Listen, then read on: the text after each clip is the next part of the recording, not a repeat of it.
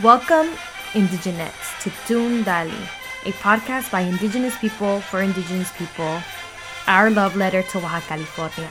Your hosts are Janet Martinez and Luis Antonio López Reséndiz. Bienvenidas y bienvenidos, Indigenettes, a Tun Dali, nuestro espacio de podcast creado por individuos indígenas para comunidades indígenas, nuestra carta de amor a Baja California. Los acompaña Janet Martínez y Luis Antonio López Reséndiz.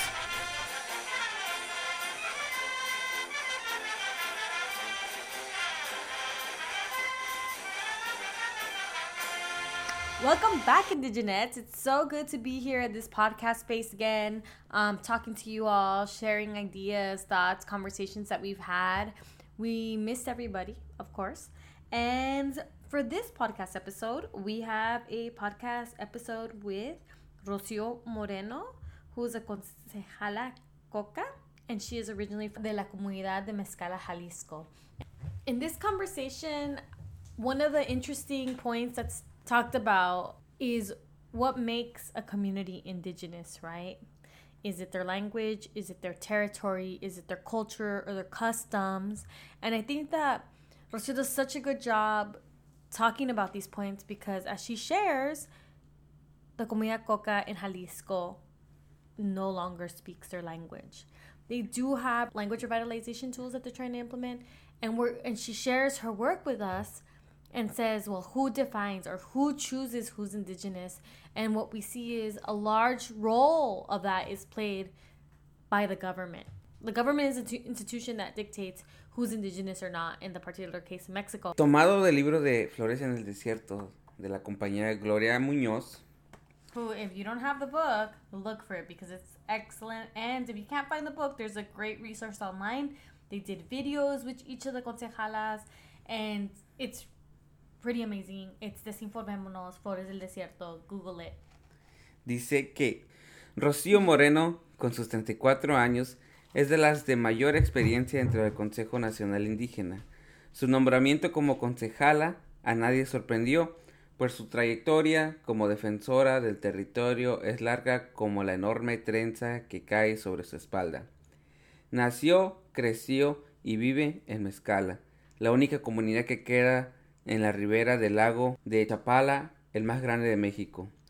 A su pueblo le han legado todo, incluso su origen coca, el cual solo se reconoce si de racismo se trata, como cuando hace 6 años trabajó como maestra en la Universidad de Poncitlán y algunos maestros lamentaron que una india de Mezcala fuera a dar clases.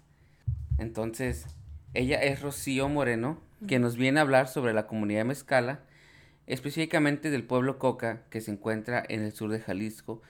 Como lo menciona, antes de la llegada de los españoles, el pueblo Coca conformaba parte de la gran organización de pueblos mesoamericanos que se organizaban por medio de sus usos y costumbres.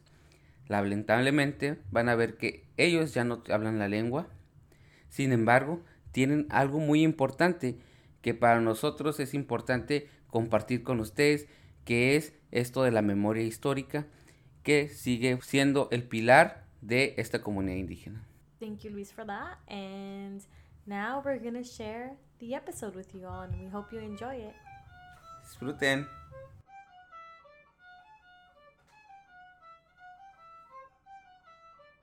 Tenemos el placer, ¿no?, de tener con nosotros en un episodio a una integrante del Congreso Nacional Indígena, Rocio Moreno, que viene de la comunidad de Mezcala en Jalisco, y pues queríamos abrir piso para que nos cuentes, ¿no? Pues te quisieras presentar, Rocio, quién eres y pues hablarnos un poco de la comunidad de Mezcala para empezar una conversación aquí entre nosotros. Pues muchas gracias por darnos este espacio para poder comunicar y que llegue parte de la palabra, pues, de nuestro pueblo. Mi nombre es Rocio Moreno, yo soy comunera de Mezcala y desde hace 13 años soy también la encargada de los talleres de historia comunitaria de mi comunidad. Y pues mi pueblo es parte del Congreso Nacional Indígena desde ya hace varios años. Y Mezcala es una comunidad que está en el estado de Jalisco, Es una comunidad pequeña de 7,000 habitantes y el territorio son 3,600 hectáreas de tierra comunal. Nosotros orgullosos lo decimos así, que es tierra comunal, no es ejido ni ranchería, pues es un espacio colectivo que pues por cientos de años se ha querido mantener de esa manera. Y además de estas 3,600 hectáreas, somos vecinos del lago de Chapala, el lago pues más grande de México, y a medias aguas, como dicen los mayores, están dos islas, Pechilique y Tlaquetepeque, que son el corazón de nuestro pueblo, de la vida pues de nuestra comunidad. El pueblo de Mezcala es, en el estado de Jalisco, solamente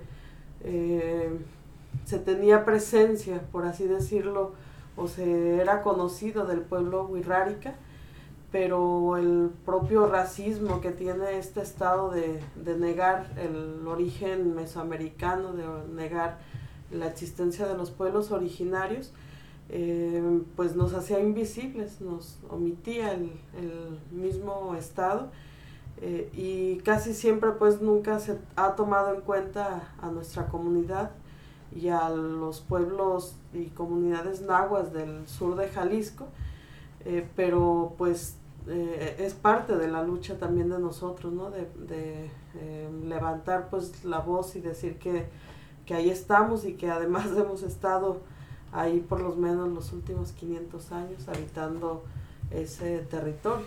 Y nomás para aclarar quiénes somos nosotros, ¿no? Para los que no saben de qué comunidad hablas, ¿nos puedes compartir un poquito sobre eso? Sí, el pueblo Coca es una comunidad que albergó cientos de comunidades, decimos nosotros, de pueblos cocanos. Cuando la gente se ubica más o menos a esta región, el pueblo abarcaba desde La Barca, que es un poblado que está ya prácticamente con el límite a Michoacán, y su frontera llegaba hasta Tonalá, o sea, en la mera zona metropolitana de Guadalajara. Estamos hablando como más o menos de 80 kilómetros en la actualidad. Entonces, esa distancia pues albergaba cientos de comunidades de este pueblo, del pueblo Coca, y nosotros decimos que el pueblo Coca ha sido pues violentado desde la llegada de los conquistadores europeos, con la llegada de los españoles, y lo decimos así con claridad y con toda la certeza de que así ocurrió, que fue un pueblo que en principio fue desarraigado, o sea, a muchos de las gentes que eran parte de este pueblo, se los llevaron los conquistadores para fundar ciudades en lo que en la actualidad es Guadalajara, la parte central, y poco a poco, con el paso del tiempo, las comunidades perdieron sus estructuras políticas, sociales, las creencias, la lengua. En menos de 100 años ya no existe como un registro de esta lengua por el mismo proceso de colonización, y tanto fue la violencia que se ejerció sobre este pueblo que en la actualidad solamente Mezcala y San Pedro Itzicán. Mezcala es más grande, estamos hablando más o menos de 7,000 habitantes, en San Pedro probablemente entre 4,000 y 5,000 habitantes, o sea, es una comunidad más pequeña. Son los únicos que se reconocen como parte de este pueblo originario, y ahora en la actualidad pues sigue todavía esa guerra de exterminio, esa visión colonialista pues de negar, y entonces se sigue cuestionando, ¿no? De si somos parte o no de un pueblo originario. y eso lo confirmó el estado de Jalisco en el 2008 cuando creó la ley estatal indígena y donde dijo que no existía el pueblo Coca. O sea, el pueblo Coca está muerto para el estado de Jalisco, y pues nuestro trabajo pues ha sido el no solamente decirle al estado pues que está en un error, sino en nuestros jóvenes, en los niños, fortalecer la identidad, ¿no? Porque nosotros decimos que pues ellos pueden hacer leyes o decir lo que ellos crean, ¿no? Desde su visión colonial, pero si nosotros hacemos el trabajo con nuestra gente, pues es lo que en realidad nos importa. Pues a los comuneros muchas veces lo han dicho, nosotros con ley o sin ley, nosotros sabemos cuál es el origen de nuestro pueblo, cuál es la antigüedad de nuestra comunidad, y pues somos un pueblo originario con o sin su ley de ellos. Creo que ahorita que mencionas esto de que Jalisco es un estado racista, ¿no? En la conversación que diste el día de ayer en el centro laboral, ¿no? Estaba mencionando, decía un comentario, Dilia no había conocido a alguien de Jalisco que tuviera, que pues, se viera piel morena, ¿no? Sí. Nosotros aquí en Estados Unidos, exactamente en el estado de California, hemos conocido mucho la migración de los pueblos Jalisco, de los diferentes pueblitos, y todos son pues de piel blanca, ¿no? Incluso pues ojos azules, ojos verdes. Sí. Y es algo que pues a nosotros pues conocer cuando supimos por ejemplo que Marichuy había sido nombrada como la vocera del Congreso Nacional Indígena, del Consejo Indígena de Gobierno, pues dijimos, órale, pues no, los nahuas de Jalisco pues siguen siendo organizados, ¿no? Nosotros pensamos, nuestro pensamiento desde acá y siguiendo lo que estaba pasando dentro del Congreso Nacional Indígena, pensamos que por ahí salía alguien de Chiapas, de Guerrero, de Oaxaca, ¿no? Los estados con mucha presencia indígena, que pues la élite blanca es muy pequeña, ¿no? Uh-huh. Y pues cuando vimos que venía a Jalisco, pues nos damos cuenta que hay una organización muy fuerte y muy importante, porque es una organización ante un estado colonial racista, ¿no? Que ha intentado borrar a los pueblos indígenas. Y aquí en California la migración de los pueblos de Jalisco es súper grande, de las más, después del estado de Oaxaca es la de Jalisco y Zacatecas, ¿no?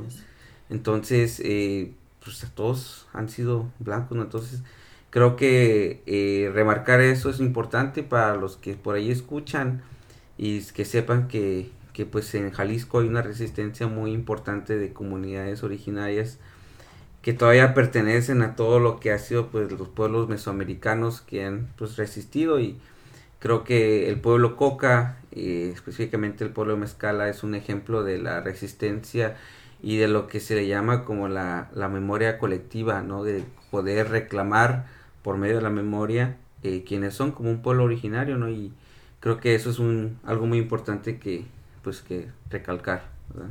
Sí, totalmente. Y yo quisiera mencionar, a mí soy maestra de historia y me tocó dar clases en algunos pueblos de Jalisco, donde pues son, como dices tú, ¿no? Blancos, ojos de color, y no los ponía a hacer yo un ejercicio a ellos, porque yo no sé qué fue lo que nos pasó a todos los mexicanos, que en algún momento creemos, porque mucha gente sigue creyendo eso, que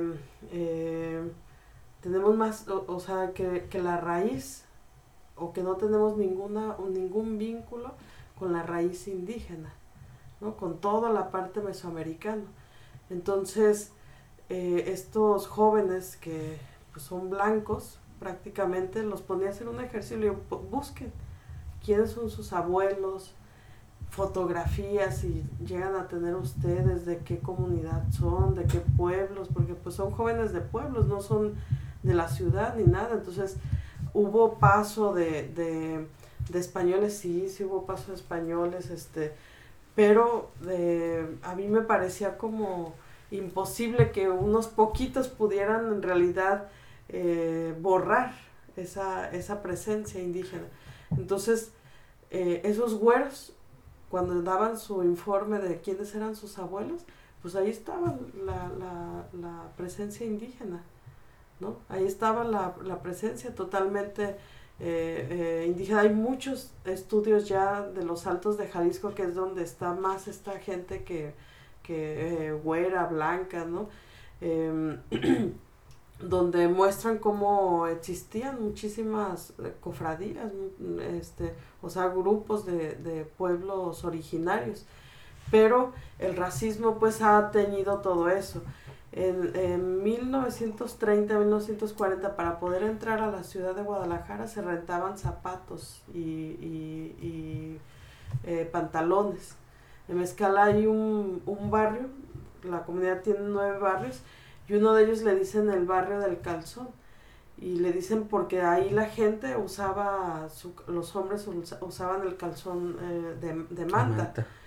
Pero la visión pues del Estado, la visión de que eso está mal, y obligarlos, además de cuando se tenían que trasladar a la ciudad a vender su cosecha, todo lo que, el pescado, que era lo que comerciaba pues, y comercia todavía la comunidad, tenían que cambiarse, dicen ellos, disfrazarse, quitarse su ropa, y porque se convertían en un símbolo pues de vergüenza. Entonces ahí, con poquito que nosotros empecemos como a sacudir, nosotros decimos a refrescar la memoria, sale inmediatamente la raíz indígena. Entonces Jalisco es un estado que tiene organización, están el pueblo Wixárika, son muchísimas comunidades nahuas del sur de Jalisco, donde es la compañera Marichuy.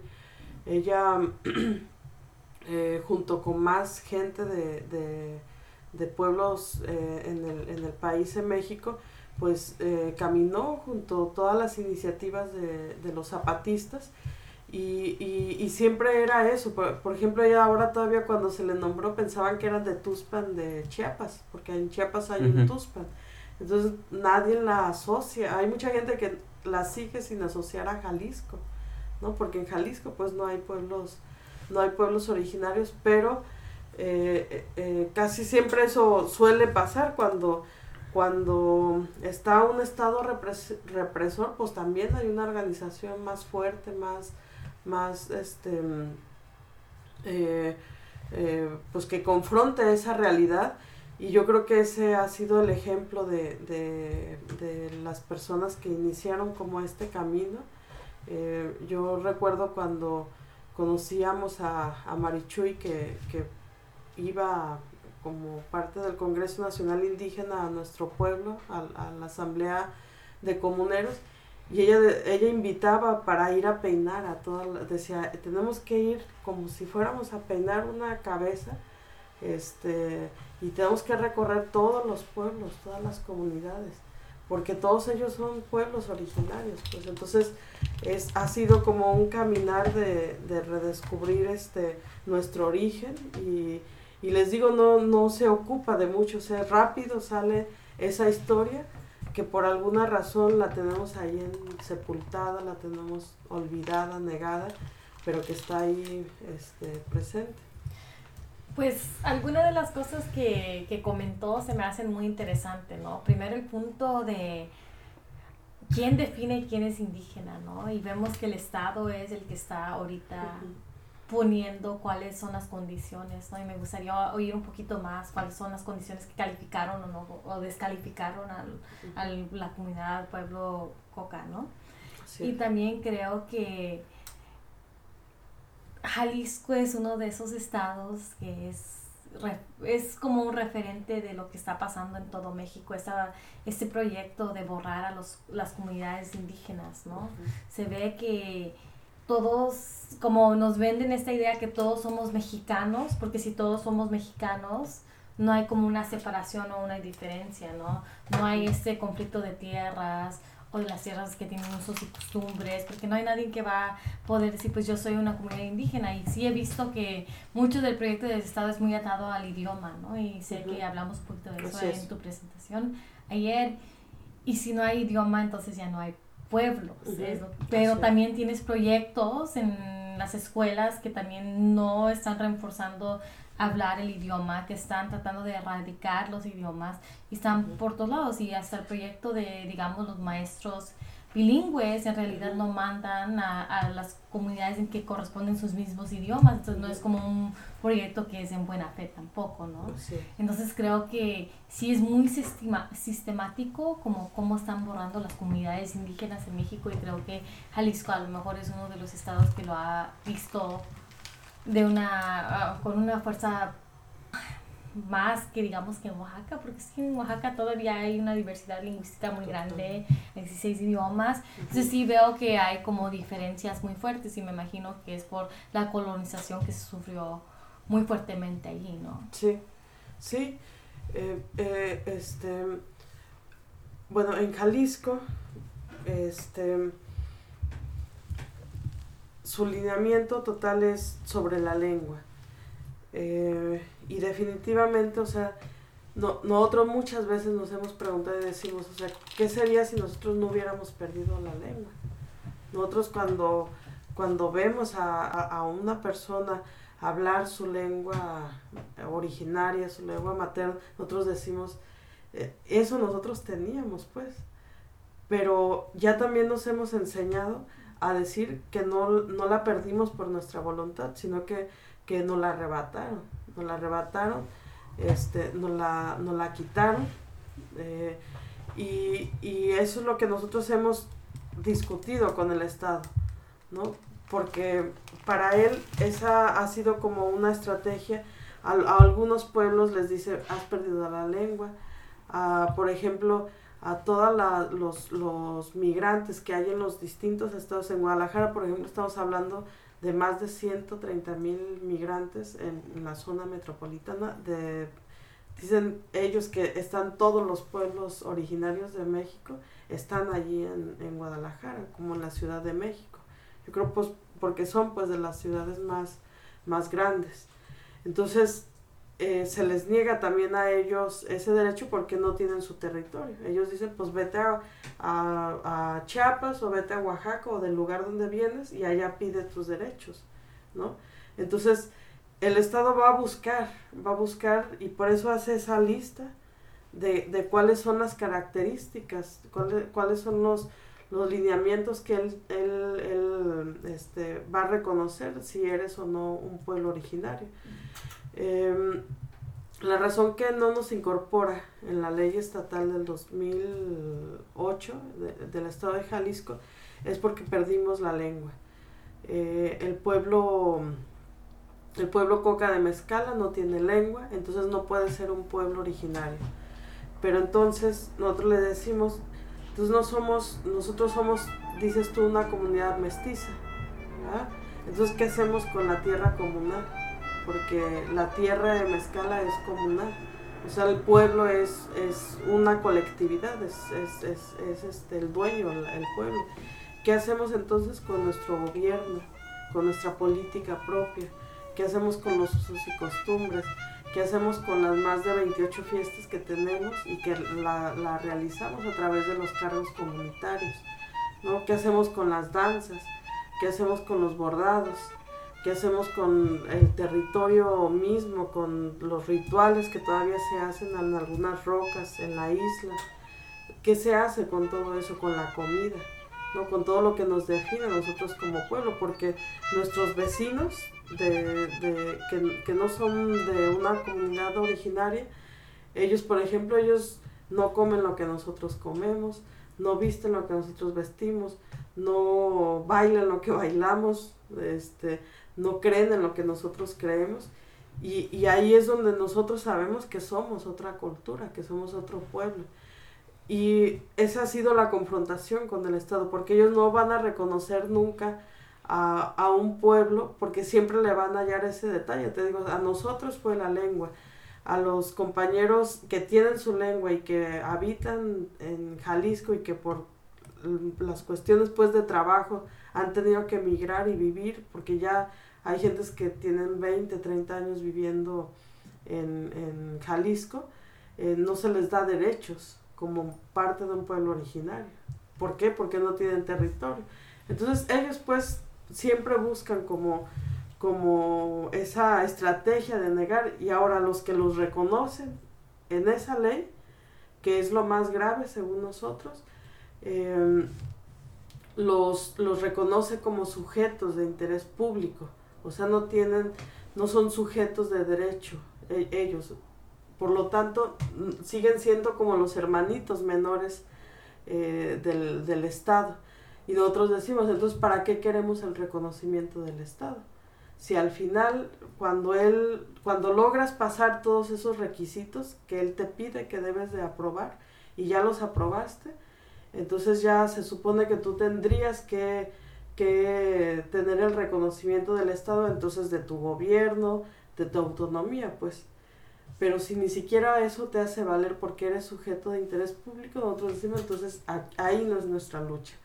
Por eso el ejemplo de los compañeros zapatistas, por eso el caminar de muchos pueblos, de decir, hay que buscar la autodeterminación de nuestros pueblos, con o sin la autorización y el reconocimiento del Estado.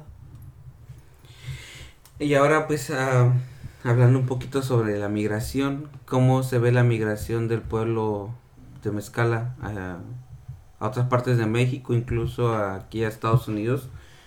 Por ahí nos mencionaban el día de ayer que había unos clubs que son parte de las federaciones que se formaron aquí en Estados Unidos y que están en diferentes ciudades. Entonces, ¿cómo se ve esa migración y qué es lo que has visto pues en los pueblos o las personas que han migrado de la comunidad?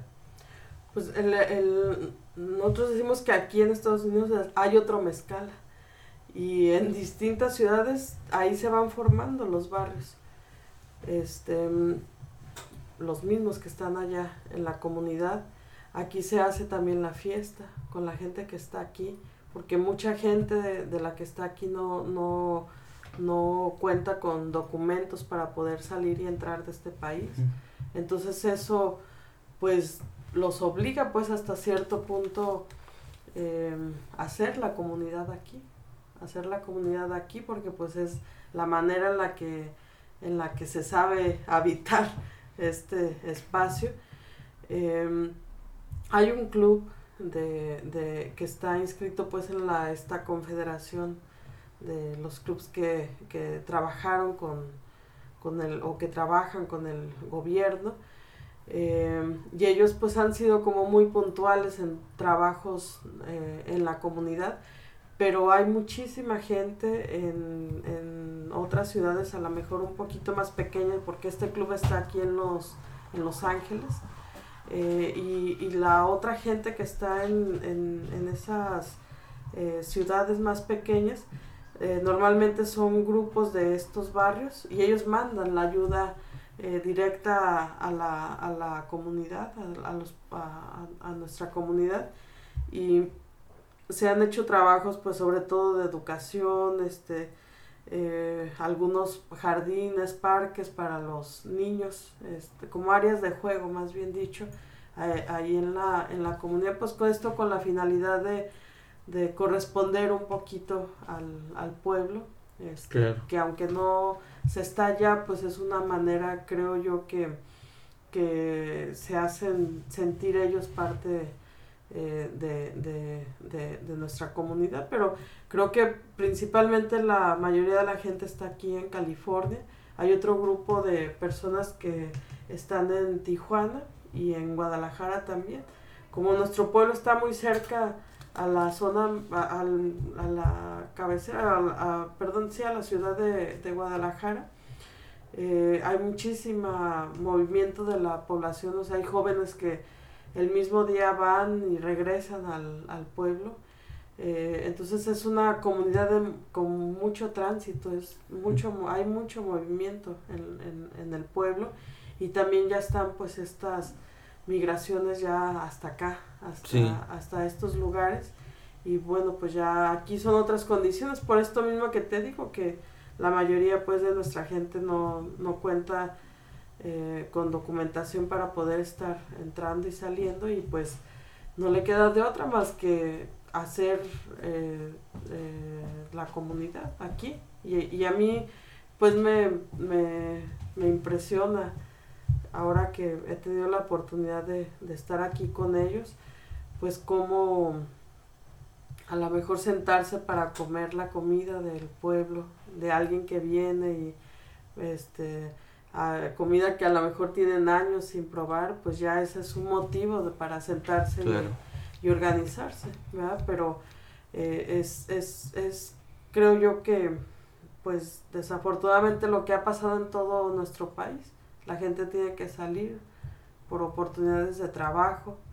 En nuestros pueblos no hay de otra, o sea, el gobierno no va a apoyar, lo único que quiere obtener pues es la tierra, y la tierra no se vende, pues entonces claro. La tierra se queda en nuestros pueblos, y entonces pues hay que salir. Yo creo que eso de la migración, por ahí hay muchas conversaciones, ¿no? En que dicen que la migración es algo muy bonito, ¿verdad? Pero unos dicen, bueno, los que no pueden salir, ¿no? Es bonito cuando puedes venir sin ningún problema, ¿verdad? Sin embargo, en lo que hemos visto nosotros en el trabajo con el FIOP, es que hemos visto cómo varios pueblos forman sus propios asociaciones, se unifican y con el propósito de ayudar a su pueblo, ¿no? Entonces, en ese sentido, pues la migración, cuando migramos en colectivo, es bonita porque aquí mismo se hace pueblo, ¿no? En tierras lejanas. Y eso pues creo que genera un sentir de unidad, de pueblo entre las generaciones que crecen y que van viendo cómo la gente se une pues en Los Ángeles, en Seattle, donde sea que se encuentren, para ayudar a su pueblo que está lejos. Entonces creo que en las generaciones nuevas cae como una responsabilidad, ¿no? De continuar ese trabajo y participar, dar tu tequio, ¿no? Para que el pueblo siga y pues se sigan creando estos lazos binacionales o transnacionales de comunidades, ¿verdad? Y creo que en ese sentido la migración es bonita, aunque sí es muy complicado, pues uno arriesga la vida, deja la familia, deja el pueblo para llegar a un lugar desconocido donde incluso se habla una lengua diferente, y poder organizar aquí, pues yo creo que es un acto de resistencia y en el caso de pues ahora que estamos hablando del pueblo Coca, pues hablar un poco de cómo esta organización transnacional es un acto de resistencia por preservar o por apoyar a los que se quedan, ¿verdad? Y hablabas de los niños que se benefician de estos parques o de estas cosas que se construyen para el pueblo, ¿no? Sí, y yo creo que va todavía más allá, pues las fiestas, que yo creo que en todos los pueblos en México, en los pueblos originarios, ahí es donde está la estructura más fuerte de lo comunitario de los pueblos. Y Mezcala pues no es la excepción. Les digo que se tienen alrededor de 28 fiestas en el transcurso del año, y esto pues es como el espacio donde un niño, donde distintos miembros de la comunidad le dan sentido a lo colectivo, ahí es donde se enseña uno, ¿verdad? Eso tanto que mencionan, que la vida comunitaria, pues ahí es donde se practica y ahí es donde se enseña. Y esas fiestas no se pudieran hacer sin la gente de aquí, o sea, sin toda la gente que está aquí, simple y sencillamente no podrían realizarse como tal. Cuando se hace la fiesta en los pueblos, se mueve la economía en la comunidad. O sea, las fiestas no nomás es para divertirse la gente de fuera diría, no, pues eso es pura fiesta y fiesta y fiesta, pero en realidad, piensen en lo que ocurre en un día de fiesta, o sea, en la vida cotidiana de la gente se emplea, los músicos, los carniceros, ahí por ejemplo los pescadores en la comunidad, el que hace los castillos de la pólvora, todo eso, la gente todo eso lo hace en Mezcala, ¿no? Las bandas son alrededor de 20, 30 músicos, a eso se les paga, pues. Entonces, ese dinero que se gasta y que tanto nos critican que gastamos mucho en fiestas, en realidad es mover la economía de nuestro pueblo. Entonces, ahí se están haciendo muchas cosas en la comunidad y te digo, el lazo que existe entre la gente que está aquí pues fuera de su territorio, muchas veces ellos lo han dicho, ¿no?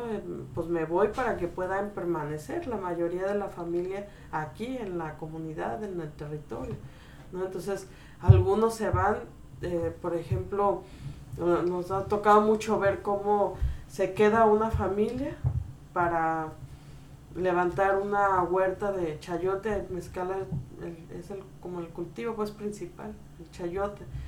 Entonces, nadie puede vivir en México, pues nadie puede vivir, claro, porque los pagos de tu trabajo son una burla. En Mezcala puede llegar a valer hasta 5 pesos una caja de 30 kilos de chayote. Imagínate lo que significa eso. Tú no puedes hacer la vida con 5 pesos. 5 pesos es cuánto? 25 cents. Como 25 centavos. 25 centavos. ¿No? Una caja de 30 kilos. ¿No? Cuando si tú vas a un mercado, a un de estos mercados grandes, un chayote te puede valer 10 pesos. Un solo chayote, no 30 kilos de chayote, ¿no?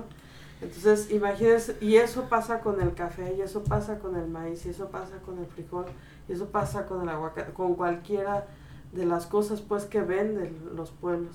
Entonces, por eso la gente se obliga y se sale de las comunidades. Y lo que es también interesante, ¿no? Y lamentablemente es cuando llegan aquí, las condiciones de trabajo no son las mejores, ¿verdad? Sí. Las estadísticas en Estados Unidos se dice que para vivir una vida bien, para mantener una familia, el mínimo que deberían estar ganando es por arriba de los $15, ¿no?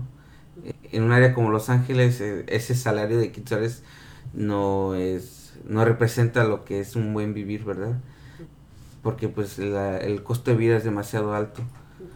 Claro. Entonces, una de las cosas que explicaste se me hizo muy interesante, ¿no? Porque sí habíamos tenido otra entrevista con otra compañera, con Yasnaya, y estábamos hablando exactamente de las fiestas, ¿no? Cómo las fiestas son un eje dentro de las comunidades indígenas, ¿no? Y cómo es muy importante, pero principalmente estábamos hablando sobre las mujeres y qué rol ellas ejercen en esos espacios, y que es muy único lo que ellas hacen dentro de la cocina, ¿no? Muchas veces cuando venimos a ver lo que es como, digamos, el feminismo occidental, siempre se dice, no, es que le están relegando a la cocina, etcétera, etcétera, ¿no? Esas como, no sé, cosas que se dicen, ¿no? Pero lo que sí hemos visto, lo que hemos estado como repensando es que esos espacios son importantes dentro de nuestras comunidades, ¿no?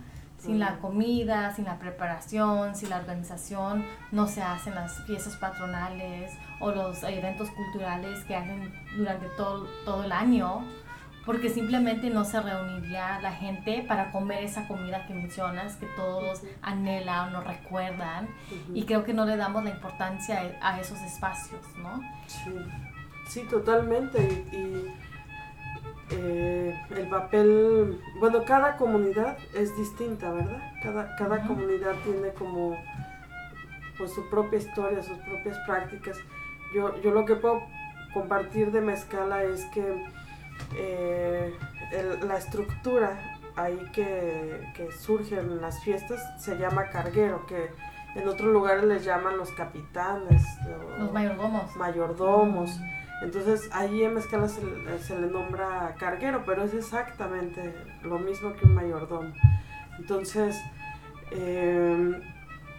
este carguero no puede, en realidad es como dos personas, ¿no? Por lo menos dos personas, puede ser también incluso dos mujeres, pero si no hay un grupo de mujeres que se encarguen de la comida, porque la comida pues es fundamental, ¿verdad? En esta fiesta los hombres también participan, pero pues ellas son las que están como presentes y se hace como un cuarto, por así decir, esta estructura, pero toda está tapizada con servilletas que ha bordado las mujeres de esa familia durante un año por lo menos.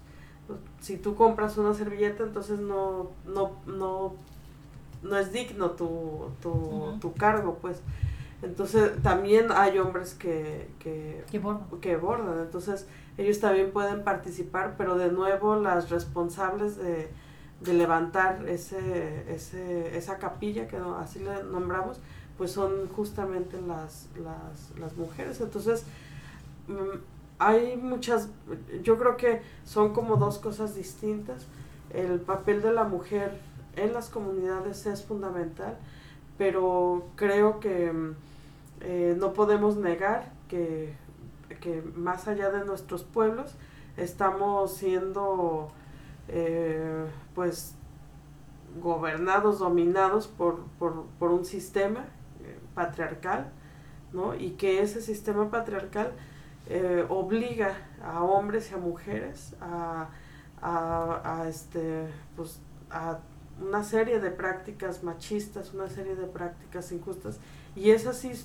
Nosotras queremos como mujeres, como partes de estas comunidades, si queremos abrir ese diálogo en nuestros pueblos, ¿no? Y decir, oigan, no queremos reducirlo a que si estamos en la cocina o no, la discusión, queremos hablar sobre un sistema que nos está violentando a hombres y a mujeres, pero obviamente a las mujeres nos ha ido peor, ¿verdad? Eso también no lo podemos negar. Sí. Pero sí creo que son pues cosas distintas, porque por ejemplo en Mezcala la mujer es dueña de la tierra. Hay en otros pueblos en México donde no puede la mujer tener acceso, o sea, ella no es nunca dueña de la tierra. Por ejemplo, se casa y las tierras se le entregan a su esposo. Ella nunca es la dueña, aunque debería de ser, y eso en Mezcala, por ejemplo, no existe.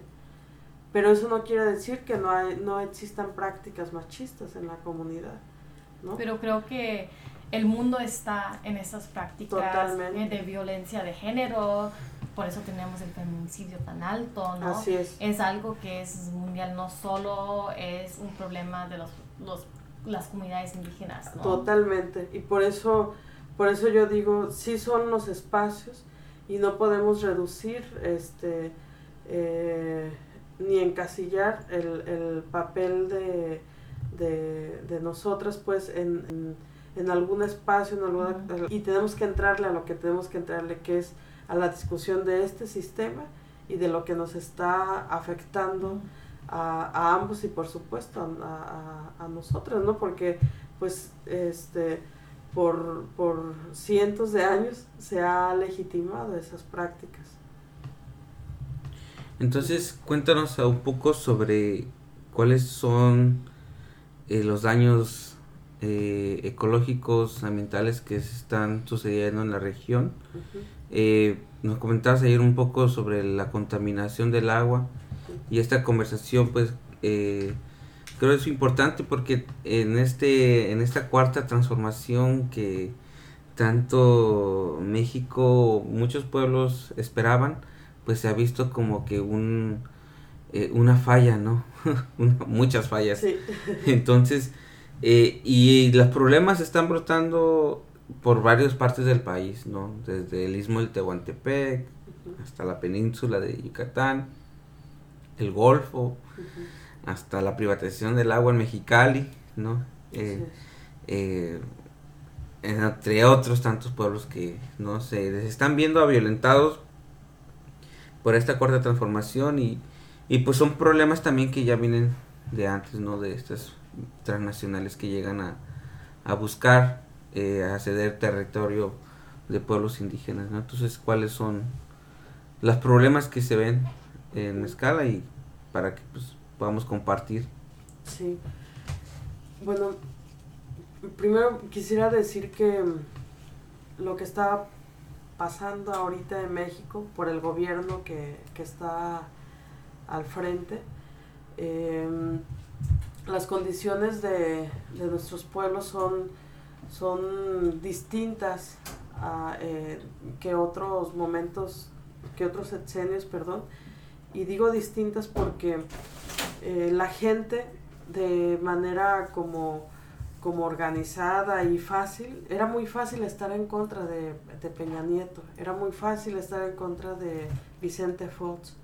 Era un sentimiento popular. Así es, era muy fácil no estar de acuerdo con Calderón, pero ¿qué es lo que pasa cuando un gobierno se dice de izquierda, se dice que está del lado de los pueblos? Se hace una serie de cambios como ocupar los medios de comunicación durante 1 hora todas las mañanas en este país, en México, y entonces la gente empieza a ver y dice, bueno, sí se está tratando de un gobierno distinto, y creo que eso para nosotros nos tiene pues por un lado como admirados pues de lo que ha logrado un gobierno que constantemente dice y confirma que es un gobierno legítimo, que no tiene oposición y que es como elegido, pues pero entonces frente a esa realidad nos estamos enfrentando. El país se están dando concesiones a mineras. La otra vez nos estaban diciendo que gran parte del territorio mexicano está cedido pues a empresas mineras. En todos lados escuchamos los gasoductos, las hidroeléctricas, las problemáticas sobre las presas, o sea, toda una serie de políticas donde lo que se está tratando de realizar es explotar el territorio, es extraer la mayor cantidad de recursos. No sabemos a dónde van esos recursos, a dónde van esos minerales, todo pues lo que están extrayendo de la tierra, y eso pues de nuevo nos hace pensar en para quién es ese progreso, ¿no? En Jalisco hace 40 años se creó, bueno, desde el siglo XIX, pero hace 40 años se intensificó una zona que es una zona industrial, un corredor industrial, en un poblado que se llama El Salto, que está de alguna manera en medio entre Guadalajara y nuestro pueblo, nuestra comunidad, y la cantidad de empresas y de industrias que ya han habitado toda esta región han hecho creado una condición de vida terrible por la exposición a los químicos que pues son ajenos pues a la vida humana. Ahí hay muchísimos casos de cáncer, problemas en la piel, en la gente, en la población, insuficiencia renal, por todo lo que ha implicado, y pronto nos dimos cuenta que el problema no solamente está ahí en ese lugar, en el Salto, sino que se originó donde nace el río Santiago, que es en el Estado de México, o sea, en el centro del país, y este río recorre varios estados. Este río se ha convertido pues en el vertedero de todas estas industrias de distintos estados, y pues solamente en nuestro país, ¿verdad?, se hace eso, que los desechos tóxicos se avientan a un río limpio. El Salto es el ejemplo pues de un ecocidio que se cometió en toda esta región. Antes pues era una parada turística en el estado de Jalisco, la gente iba a ver una cascada, una caída de cascada, que ahora se ha convertido en una cascada pero de espuma, de contaminación, y los datos pues son alarmantes. Todos estos pueblos a los que estamos prácticamente sobre el río, estamos siendo afectados directamente por la exposición pues cotidiana que tenemos con el lago, con ríos que nutren el mismo Santiago. Y también se ha generado, una organización de los pueblos, porque el Estado no hace nada. El Estado cree que al traer a estas industrias de distintos países, con eso va a dar empleo a la población, un empleo. Una gente que trabaja en cualquiera de estas maquilas gana más o menos entre 700, lo más que puede llegar a ganar son 1,100 pesos a la semana, con horarios de más de 12 horas, que además no va a tener pues prestaciones, ¿no? Y se lava las manos, dice tengo empleo y además tengo ese dinero que me está dejando esas empresas por no regular el manejo de sus desechos. Uh-huh.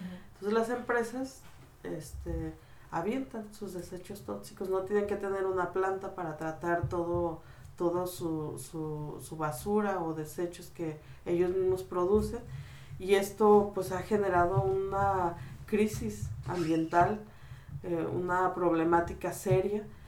Nosotros decimos que cuando antes se decía que el capitalismo, es muerte, nosotros decimos que ahí es real, pues, porque lo que está generando esa contaminación, o sea, esas industrias, el que pueda moverse y producirse ese dinero a costa de la vida de la gente, porque ahí la gente se está muriendo. O sea, es muy fácil como acceder a cualquier medio y buscar enfermos renales en Jalisco, y te va a dar datos impresionantes como ser el segundo lugar en el mundo después de la India, con mayor número de enfermos renales, y es justo por la contaminación que se está generando desde estas industrias. Entonces, por supuesto que el capitalismo mata, y es justo con esta realidad, ¿no? Esa probablemente es una lucha que está dando escala con otras comunidades, incluso de otros estados, porque no se puede resolver. O sea, de nada sirve si en una localidad se hace un cambio, si en el centro de México se va a seguir generando esa contaminación, y por eso el Estado tendría que intervenir y tendría que sancionar pues a las empresas que arrojan estos desechos. ¿Qué es lo que producen? ¿A dónde va? ¿Qué empresas? Sí, pues a dónde, mi pregunta sería pues a dónde, esas empresas de dónde van, de dónde llegaron, ¿verdad? A Mezcala. Y pues para saber, por aquí alguien quizás nos escuche, y yo creo, me imagino muchos acá en Estados Unidos nos beneficiamos de esas empresas, o sea, algo que consumimos en la vida cotidiana o lo que sea, y pues sería bueno ver pues para que alguien pueda hacer una demanda y ayudarnos a difundir esto, y especialmente los que por acá que son de Jalisco, que en sí hay mucha gente que pues apoya también. Tenemos a compas que apoyan el trabajo de nosotros, y pues que puedan ayudar a difundir. No, es un listado impresionante de estas empresas, pero algunas de las que no solamente están generando la contaminación en nuestra región, en nuestro territorio, sino yo creo que en el mundo. Está Nestlé, por ejemplo, está IBM, está Honda, está Casacuervo, Grupo Celanense, algunos ya son también industria nacional, pero creo que si nosotros comparamos quiénes son los que están obteniendo el agua, por ejemplo, acá en Baja California, o quienes están generando la contaminación en el sur de México, perdón, son justo estas mismas empresas. Nosotros les podemos pasar este listado para que ustedes como lo tengan más presente, pero creo yo que son las mismas empresas pues de siempre, ¿no? Sí, Nestlé es igual la compañía mundialmente represora de pueblos que tienen agua, ¿verdad? Entonces ha creado mucha contaminación sus botellitas por todo el mundo. Así, y es indignante cuando nosotros íbamos a la comunidad del Salto, que de veras es un territorio donde ya ni siquiera, o sea, erosionaron tanto la tierra que tendría que hacerse todo una remoción del suelo para poder otra vez, pues que surja pues la vida ahí como tal. Y yo le preguntaba a los pobladores organizados de esa localidad que ellos cómo creían que iban a lograr que esas empresas pues dejaran de contaminar, ¿no? O el gobierno, cómo hacerlo. Entonces ellos dicen, no, es que ellos ya se van a ir, ellos ya acabaron con nuestro río, ellos ya acabaron con nuestro suelo, y ellos se van a ir a otro lugar donde les den agua, como nosotros se las dimos hace 40, 50 años, y allá se van a ir a acabar con la nueva, con otra zona natural, ¿no? Ahorita la gente que ubica el estado de Jalisco, hay una zona que se llama Villa Corona, donde hay muchísima agua, hay muchísimos parques acuáticos, balnearios en toda esta zona, porque pues son lugares privilegiados por el agua justamente. Pues todas estas empresas que ya mataron ese territorio, ya están volteando para allá.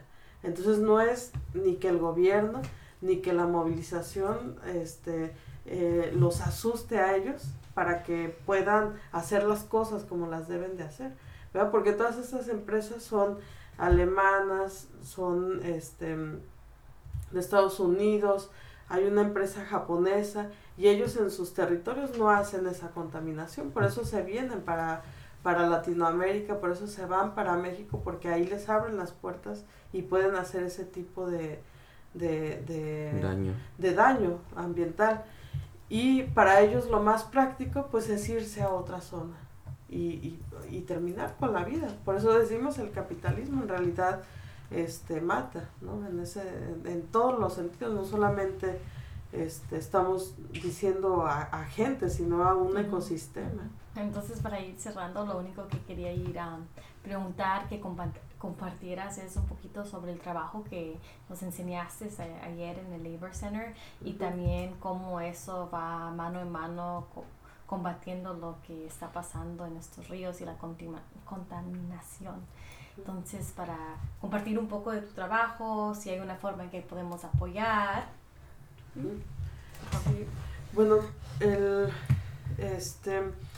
este escenario, otros decimos pues de guerra, ¿verdad? En este escenario donde cada vez es más desalentador o no hay como esperanza de hacia dónde vamos.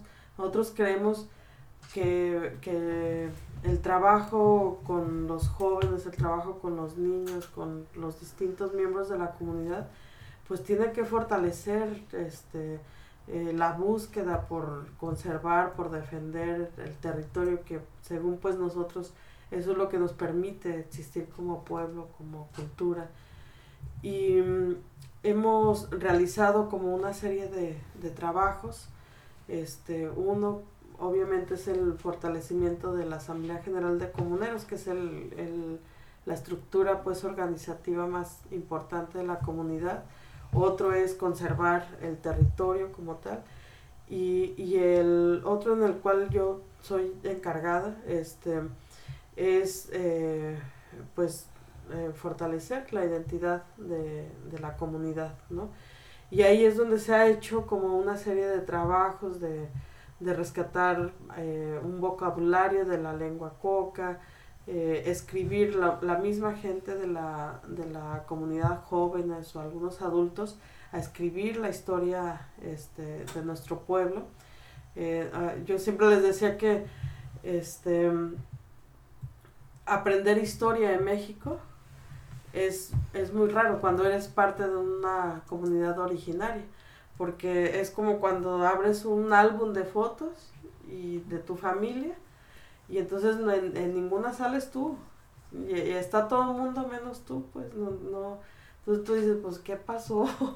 ¿No? ¿Me adoptaron o qué? Pues porque yo no aparezco en los primeros años, o sea, y le busco y no aparezco, y yo sé que soy de esa, pues, familia. Eso es lo que pasa con los pueblos originarios. Los libros de texto de la SEP hablan de la historia de esta nación mestiza, de esta nación donde los pueblos originarios quedaron allá en el pasado, en lo muerto, y no hay como una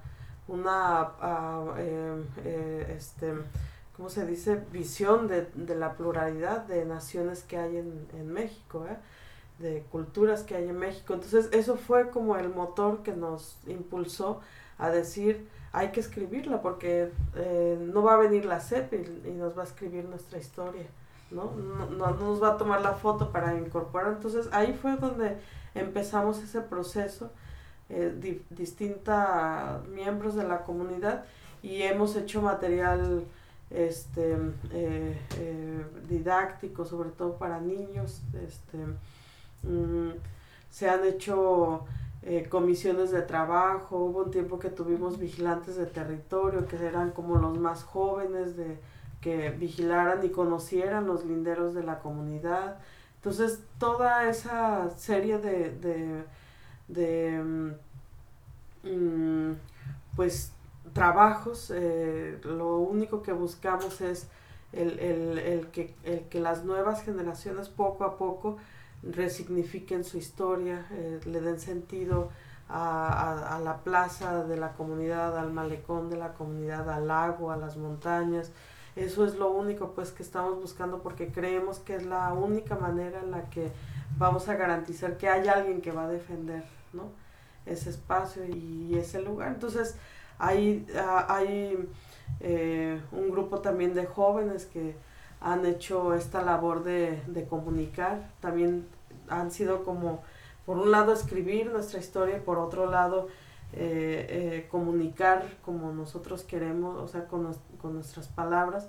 Hay una radio, ahorita solamente es en internet, que se llama Radio Chicharra, y la pueden buscar.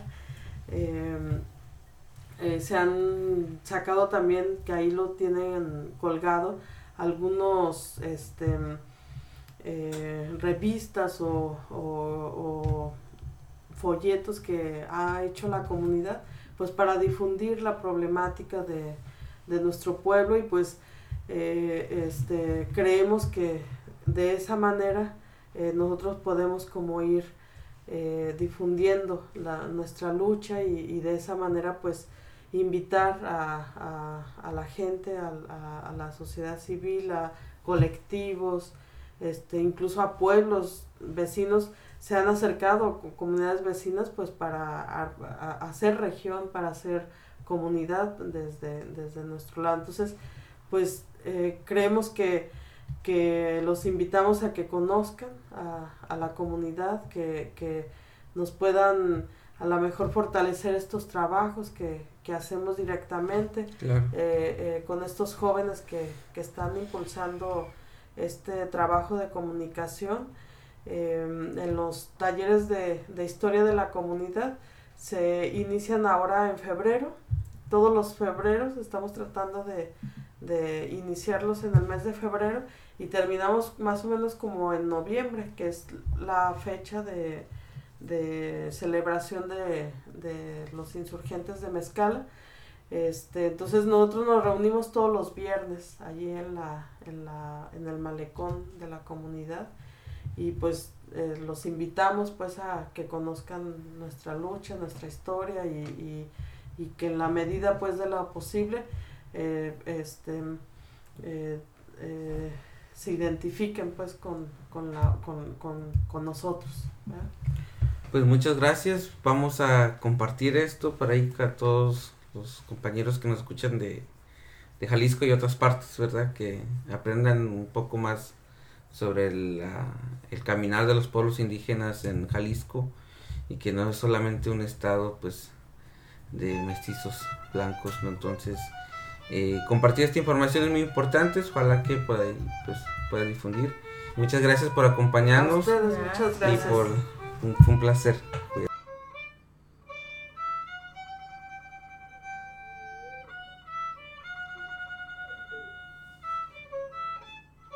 So that was our episode. So we hope you all enjoyed it. If you have questions, comments, anything you all would like to share, please feel free to reach out via our Tundali Instagram. Entonces, este fue nuestro episodio sobre el racismo que se vive en Jalisco. Un ejemplo claro de lo que es México en general, sobre el intento de exterminar a los pueblos indígenas. Esperemos que les haya gustado. Y si alguien por ahí es de Jalisco, compartan con sus otros amistades jaliscienses para que se vaya haciendo un poco más de conciencia sobre la presencia de comunidades indígenas en el sur de Jalisco. Just a couple of announcements to go closing. We're going to have our event, a conversation on the war of drugs with John Gibler, Tom Paley, and Gladys Zul.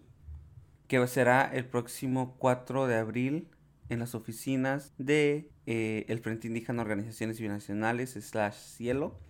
Vamos a estar compartiendo nuestros volantes en nuestros medios sociales, entonces estén al tanto para hablar un poco sobre la guerra contra las drogas. And also on April 25th, we'll be having our Weaving Words and Rhymes, which is going to be held at la Plaza de Artes y Culturas. So please save the date, and we hope to see you all there. We will also be selling some of our merchandise that day. Follow our pages for upcoming events. So if you want that New Sabi Mixteco t-shirt, be sure to look for it at Weaving Words and Rhymes on April 25th at la Plaza de Raza y Cultura. Save the date. Lleguen temprano porque se venden como el pan. Okay, well, bye. Saludos. Y ahora los dejamos con un poco de rap consciente de la comunidad de Mezcala, con el rapero Jay-Z Enciso. Disfruten. Montados defendiendo nuestras tierras hasta el último pájaro. Yeah. Así que estamos defendiendo y téngalo claro. No nos vamos a dejar por usted ni por nadie más. Yeah. No nos vamos a dejar, estamos el pueblo unido, jamás unidos seremos vencidos. Creo que eso está claro, como cuando dicen que un clavo viene y saca otro clavo. Usted será como un clavo que acaba de salir, porque nosotros somos grandes y venía a admitir. Todo el pueblo ahora está unido. Y dígame que lo que tiene usted tendrá dinero y tendrá mucha propiedad, pero de nosotros nada nos puede quitar. Vamos para más. El pueblo ahora se va a defender por nuestros padres que lucharon también. Nuestros ancestros pelearon con sangre y dolor. Y dígame, usted se apodera de nuestras tierras, como que no. Así que eso no lo vamos a admitir. Nosotros vamos a seguir. Tenemos que luchar con el alma en el cora. Y siento que pelear ahora ya llegó la hora. Siento que mi isla necesita de nosotros, igual que nuestro pueblo grande. Somos de nosotros, nuestra nación y nuestra tradición. No le daremos a usted, admítalo que no. Nosotros somos más, nosotros somos más. Y dígame usted que tiene, solo dinero no más. El dinero no se va a llevar nada con eso. En cambio la riqueza de nuestro pueblo es para siempre. Dígame hace cuánto tiempo está aquí. Dígame nada más, porque no lo puedo admitir. Eso está de más, como usted que aquí se puede decir, discúlpeme, pero no esté de arrimado. Siento que es algo normal. Nosotros nacimos aquí, por eso tenemos que actuar. Tal vez tendrá que la gente ahora no habla y no piensa, pero nosotros tenemos que defender más. Me gusta el rap y me gusta expresarme, Ahora yo lo canto así y no voy a dejarme, mucho menos dejaré que aplasten a mi pueblo, porque eso no hicieron nuestros ancestros. Pelearon, defendieron hasta la muerte, y si es necesario yo lo haré con orgullo también. Dígame bien qué es lo que tiene claro, no sé lo que digo, pero creo que todo ha quedado claro.